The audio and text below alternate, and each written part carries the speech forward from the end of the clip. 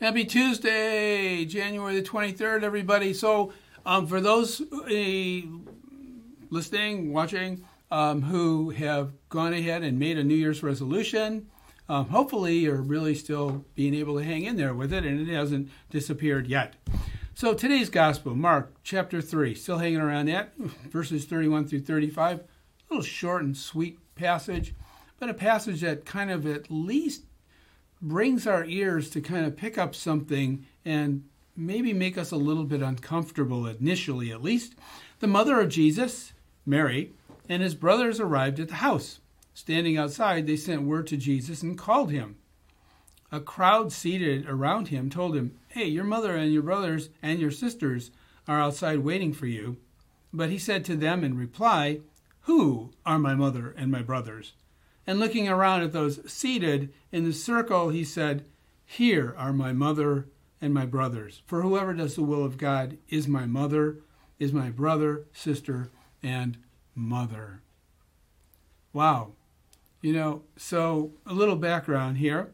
So Jesus' teaching just prior to this back in his hometown doesn't go so well. Actually, they got really perturbed with him, if you remember. So he takes off and he leaves Nazareth and he heads for the town of Capernaum, which is, incidentally, is on the water in a very nice place. So if I was going to head out, if I got to leave town, I may as well go someplace I like. I'm going up to Petoskey or, some beautiful place on the lake. And there he starts able to teach. And there he starts sharing this message. And he starts his ministry so well that he gains a lot of notoriety, But probably the news of his notoriety gets back to Nazareth, I suspect. There's always, they may not have cell phones, but there's always landlines in one way or another. So the news gets back home, and the family is thinking, wow, he really must have lost it. So they're concerned about him, and they go heading out to find him. So here we are. They found him. He's in this town. He's got a whole circle of people listening to him, and they come out and they say, would you let them know that we're out here so they can come out and see us?